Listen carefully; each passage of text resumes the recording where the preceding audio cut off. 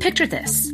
You are seeing Devin, a 56-year-old man with a history of long-standing hypertension, who presents to your clinic with difficulty breathing and swelling in his legs. I can barely walk to my truck anymore because my legs are so heavy and swollen. I can't catch my breath just trying to walk from the parking lot in here today, he says. He tells you that he stopped taking his water pills because he lost his job and cannot afford medications. On exam, his heart rate is 96 beats per minute and regular, blood pressure is 152 over 94 millimeters of mercury, and respiratory rate is 22 per minute. He has 2+ pitting edema in his lower extremities and bilateral lower lobe crackles on lung exam. What treatment should Devin receive to target his physiologic derangement? Consider as you listen. Welcome to Audio Bricks. I'm Laurel Toft, bringing cardiology from our bricks to your ears. After completing this brick, you will be able to 1. Describe the causes and types of cardiac hypertrophy. 2. Explain the pattern of sarcomeres which leads to concentric and eccentric cardiac hypertrophy and how each leads to clinical heart failure. 3. Outline the causes and consequences of ischemic heart injury. 4. Describe the body's responses to heart failure, including activation of the renin-angiotensin-aldosterone system and the sympathetic nervous system. And 5. Explain the changes that occur to pressure volume loops in patients with acute systolic and diastolic heart failure. Part 1. What causes heart failure? Heart failure is a clinical syndrome in which an inefficiency of heart function, either the squeezing systolic function or the relaxing diastolic function, leads to backup of fluid and pressure in the intravascular and eventually extravascular spaces. While you'll often hear the term heart failure in reference to systolic dysfunction, it's important to remember that around 50% of cases of clinical heart failure are actually due to diastolic dysfunction. The heart wall, or myocardium, is a muscle, and we will focus our discussion on the dysfunction of the cardiac myocytes, the powerhouse muscle cells found in the myocardium. These cells collectively perform the hard work of making the heart contract, relax, and pump blood.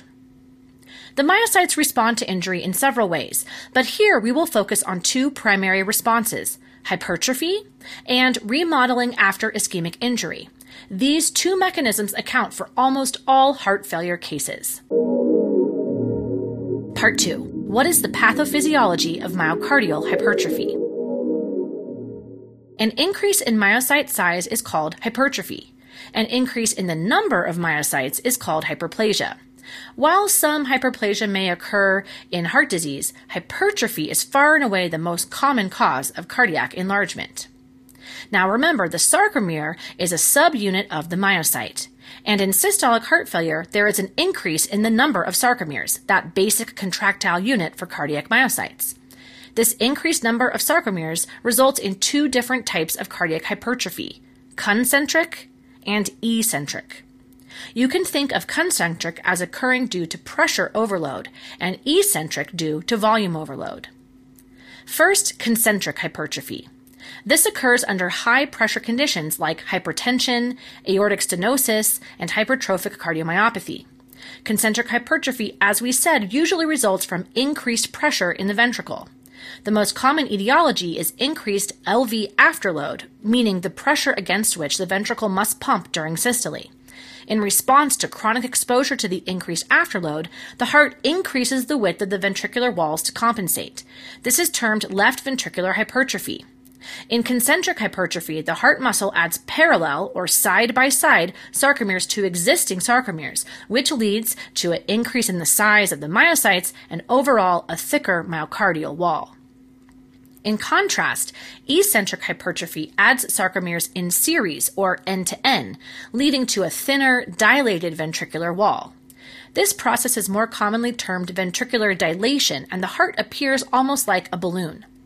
Eccentric hypertrophy can sometimes be seen in normal situations, like the hearts of highly conditioned athletes, but it's often seen in diseases where there is a marked volume increase in the ventricles. Eccentric hypertrophy occurs either due to that volume overload or could be due to injury to the myocytes. Volume overload occurs in mitral or aortic valve regurgitation. In these cases, the left ventricle must expel not only the normal blood coming back from the lungs, but also the extra blood that regurgitates back into the left ventricle because of the incompetent valves. Volume overload can also occur in end-stage kidney disease. Myocyte injury, the other mechanism leading to eccentric hypertrophy, is discussed in greater depth in the dilated cardiomyopathy brick. But for our purposes, the most common causes are ischemia, viral infection, myocarditis, alcohol, and some drugs like the chemotherapy agent doxorubicin. So what are the consequences of hypertrophy? Well, cardiac hypertrophy is the heart's way of adapting to pressure and volume overload. Hypertrophy initially helps enhance the contractility of the heart, but over time, these changes have detrimental effects. This is because cardiac hypertrophy is accompanied by development of decreased myocyte perfusion through two primary mechanisms. First, there is a decrease in capillary density because new blood vessels do not increase along with the hypertrophied myocytes. And second, compression of the arteries occurs by the extra cardiac mass, reducing oxygen delivery to the myocardial tissue. So, hypertrophy can lead to ischemic injury to the heart. Let's pause to see if you got that. What is the most common cause of concentric cardiac hypertrophy? Hypertension is the most common cause of concentric cardiac hypertrophy. Part 3. What is the pathophysiology of ischemic heart injury? Ischemic heart disease, or low oxygen delivery to the heart, is the most common cause of heart failure. Necrosis of myocytes and resultant heart failure can occur not just after a myocardial infarction, but also after chronic ischemic injury. Heterogeneous cardiac remodeling occurs to replace the dead myocytes. The tissue deposited during this remodeling is disorganized, with fibrosis replacing muscle. Both diastolic and systolic dysfunction can result. In diastolic dysfunction, the extra disorganized tissue impedes filling and ventricular relaxation. In other words, it makes the heart stiff and non-compliant. These effects impair diastolic ventricular filling, which reduces the end diastolic volume, or EDV, and lowers the stroke volume, SV, and thereby the cardiac output. In systolic dysfunction, the disordered cellular architecture impairs sarcomere coordination. This reduces the overall effectiveness of ventricular contraction during systole. As a result, blood does not move forward efficiently, meaning some of it pools in the ventricular chamber. Extraventricular pressure from that pooling blood further stimulates the heterogeneous cardiac remodeling process. Together, these factors worsen myocardial function, leading to decreased contractility, decreased stroke volume, and decreased cardiac output. Quiz time! How does cardiac hypertrophy lead to myocyte ischemia? Cardiac hypertrophy leads to myocyte ischemia in two ways. First, it decreases capillary density because there is more tissue per blood vessel. And second, the extra cardiac mass compresses the coronary arteries. Part 4. How does the body respond to the failing heart? Cardiac function is critical to maintain body function, and I'm not just saying this because I'm a cardiologist. So when the heart fails, the body attempts to compensate in a variety of ways. First, it increases effective circulating volume. Effective circulating volume refers to the circulating blood that perfuses the organs. And what determines this? Well, it's a hybrid of cardiac output, blood pressure, and blood volume. It makes sense that when heart failure causes a decrease in cardiac output, the body would try to compensate by increasing blood pressure and blood volume. This compensation helps to increase the effective circulating volume back toward normal, but at the expense of total body volume overload, leading to troublesome symptoms like edema and dyspnea. Next, heart failure activates the renin-angiotensin-aldosterone system and the sympathetic nervous system. In the short term, the body responds to heart failure and decreased effective circulating volume in two ways. First, it activates the renin-angiotensin-aldosterone system. From here on out, we'll refer to it as RAS. It does this to increase intravascular pressure through angiotensin-mediated vasoconstriction and aldosterone-mediated fluid retention. Second, the body activates the sympathetic nervous system, the SNS, to increase heart rate, contractility, and arterial vasoconstriction. Let's start by imagining what happens to the RAS system in response to decreased contractility. Well, a drop in cardiac contractility causes a drop in cardiac output, which decreases effective circulating volume. Reduced renal blood flow will activate the RAS by increasing renin secretion in the kidney, which triggers an increase in both angiotensin II and aldosterone. How does angiotensin II and aldosterone work together to compensate for reduced cardiac output? Well, angiotensin II constricts the peripheral blood vessels, raising arterial and venous blood pressure. It also stimulates renal sodium absorption. Since water follows sodium, this will raise the blood volume. Aldosterone raises blood volume by increasing renal reabsorption of sodium and water. This also causes blood pressure and effective circulating volume to increase. The result of increased blood volume and increased venous pressure is increased venous return to the heart. Venous return to the heart is essentially what we call cardiac preload. You can think of preload as how full is the tank. The fuller the tank, meaning the higher the preload, the more the heart can pump. Now, let's discuss what happens to the sympathetic nervous system in heart failure. Decreased cardiac output leads to low blood pressure, which stimulates the carotid and aortic baroreceptors, leading to stimulation of the SNS. As the heart fails, there is greater volume of blood left in the heart after contraction. We call this a greater end systolic volume, which causes the heart to stretch. That muscle stretch also activates the SNS. An activated sympathetic nervous system has many effects on cardiac function, including increased heart rate through beta-1 receptors, attempts to increase cardiac contractility, and increased systemic vascular resistance through vasoconstriction. To summarize, in the face of decreased contractility, the SNS, RAS, and the kidneys act together to increase heart rate and increase preload, all of which attempt to improve the falling cardiac output. But these effects are not free of charge. There are adverse effects of these compensatory mechanisms. The increased blood volume may cause edema, a condition in which fluid is pushed into the lung alveoli, called pulmonary edema, or the tissues, peripheral edema. The resulting dyspnea and leg swelling are classic symptoms of heart failure. Another effect of the RAS and SNS activation is increased systemic vascular resistance by constricting arterioles. This also increases cardiac afterload. Increasing afterload makes it harder for the failing heart to pump out the blood, which is the exact opposite of what it needs. In the long run, chronic sympathetic nervous system activation worsens heart failure. It's like using fuel boosters in a car whose engine is already dying. Chronic sympathetic activity inhibits cardiomyocytes structurally and functionally. This can result in left ventricular dilation and systolic dysfunction from LV remodeling. All of that further decreases cardiac output and worsens the heart failure.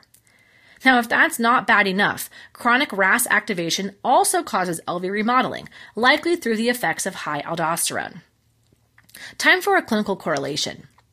The drug classes used to treat heart failure are all attempting to combat these deleterious effects. Diuretics, which increase renal sodium and water excretion and lower the blood volume, are used for edematous patients with heart failure. Beta blockers, which inhibit the SNS, can prevent the long-term adverse remodeling of the LV. And RAS inhibition with ACE inhibitors, angiotensin receptor blockers, or aldosterone antagonists are first-line drugs for systolic heart failure. All right, time for a quiz. How does RAS activation worsen heart failure?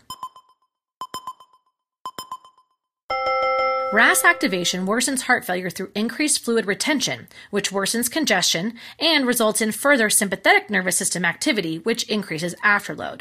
RAS and SNS activation both lead to myocardial remodeling. Part 5. How can we explain heart failure using the pressure-volume loop? Remember your trusty friend, the pressure-volume loop? Well, it's time to return to this valuable tool to help us put together the hemodynamic concepts of cardiac output, preload, afterload, and even ejection fraction. This can be a bit tricky to do in your head, so you might want to pause and locate a pressure-volume loop for visual reference. Let's start with systolic heart failure. Well, first you need to pick what is the primary insult or the starting point for systolic heart failure. Your choices are contractility and cardiac output, more or less the same thing, preload, or afterload. All right, if you picked contractility, you picked correctly. On the pressure volume loop, contractility is represented by the dashed line at the top boundary of the loop. This line is called the ESPVR, or the end systolic pressure volume relationship. A decrease in contractility, which we see in systolic heart failure, results in this line becoming flatter or less steep. Remember, this contractility curve represents the pressure that can be generated for a given volume in the ventricle. So, it makes sense that a weaker heart generates less pressure for a given volume. Now, this decreased contractility has some other consequences. What do you think happens to end systolic volume? Well, a weaker heart means less blood is ejected with each contraction, so end systolic volume increases. Similarly, end diastolic volume increases. But the increase in end systolic volume is greater than the increase in the end diastolic volume. So, what happens to the stroke volume? If you remember, stroke volume is end diastolic volume minus end systolic volume. You can calculate it as the width of the pressure volume loop. So, if you have systolic heart failure with an increase in end diastolic and an increase in end systolic volume, the overall stroke volume goes down. This decrease in stroke volume is why the body tries to increase the heart rate, so that even with the drop in stroke volume, the cardiac output might be maintained. Remember, cardiac output is stroke volume times heart rate. Overall, this means that the heart and the body are functioning at a higher point on the end diastolic pressure volume curve, the EDPVR, which is that lower boundary of the pressure volume loop. You might be tempted to treat low stroke volume by giving more fluid, but increasing fluid or preload just moves you to the right along this EDPVR curve. The tail of that curve rises steeply, meaning that for a small change in volume, there is a big change in pressure. That's why giving fluids to a patient with systolic heart failure who is pushed to the right on that end diastolic pressure volume curve can lead to pulmonary edema through increased hydrostatic pressures in the lungs. All right, now time to clear your head because we're going to switch gears and think about the PV loop for diastolic heart failure. Once again, let's start with, what is the primary insult or the starting point for diastolic heart failure? Well, here, the main change is increased stiffness or impaired filling. This change is reflected on the PV loop by the end diastolic pressure volume relationship, EDPVR, the lower boundary curve. In diastolic heart failure, the stiffer heart means a greater rise in pressure for a small change in volume. This means a steeper rise or steeper slope on the EDPVR curve. So what happens as a result? Well, there's a decrease in the end diastolic volume because hypertrophy limits diastolic filling of the left ventricle. The contractility stays the same, so the slope of that ESPVR, the contractility curve, is unchanged. Now, an important detail. The LV diastolic pressure is now higher at any given volume. Why? Well, the hypertrophy and stiff ventricle mean that any amount of added volume increases the LV pressure, and so that lower curve, the EDPVR, shifts upward. The end result is that stroke volume again decreases, this time because of the lower end diastolic volume, which is why cardiac output falls in diastolic dysfunction, even though contractility is normal. All right, time for one more quiz question. What happens to the stroke volume in systolic heart failure? The stroke volume, calculated as end diastolic minus end systolic volume, decreases in systolic heart failure. All right, that's it for Physiology of Heart Failure. Let's check your knowledge and see what we've learned today. First, what are the causes and types of cardiac hypertrophy? And how does it lead to ischemic injury?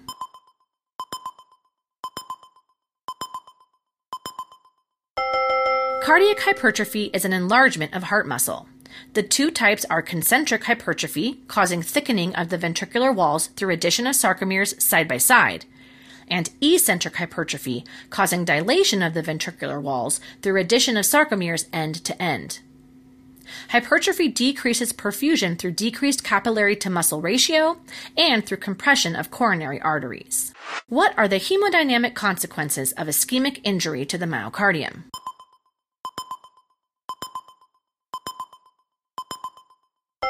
Ischemic injury leads to disorganized remodeling and fibrosis. This leads to decreased end diastolic volume and decreased contractility over time. Next, how does the failing heart impact the RAS and sympathetic nervous systems, and through which signals?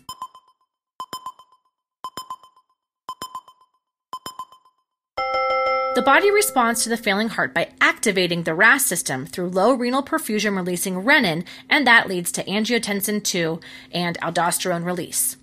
The sympathetic nervous system is activated through baroreceptors sensing low pressure. What are the hemodynamic consequences of RAS and SNS activation in heart failure?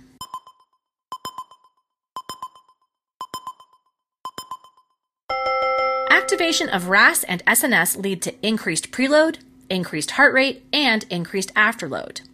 These actions have adverse effects like edema from the increased preload and worsening of contractile function due to increased afterload. What is the major change to the PV loop for systolic heart failure? And then what about for diastolic heart failure?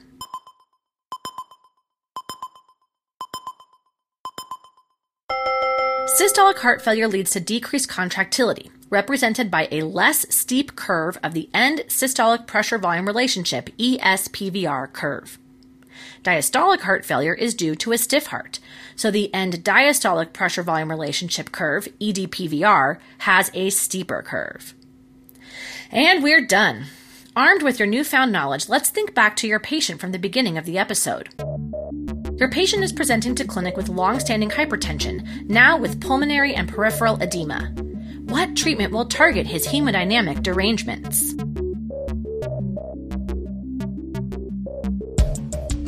Devin has heart failure due to concentric left ventricular hypertrophy from long-standing hypertension. His increased preload is leading to pulmonary and peripheral edema. Diuretics will counteract this effect. You prescribe Devin high-dose diuretics, and when he returns to clinic 3 days later, he tells you, "I'm peeing a ton, and my breathing is so much better. I even lost 7 pounds."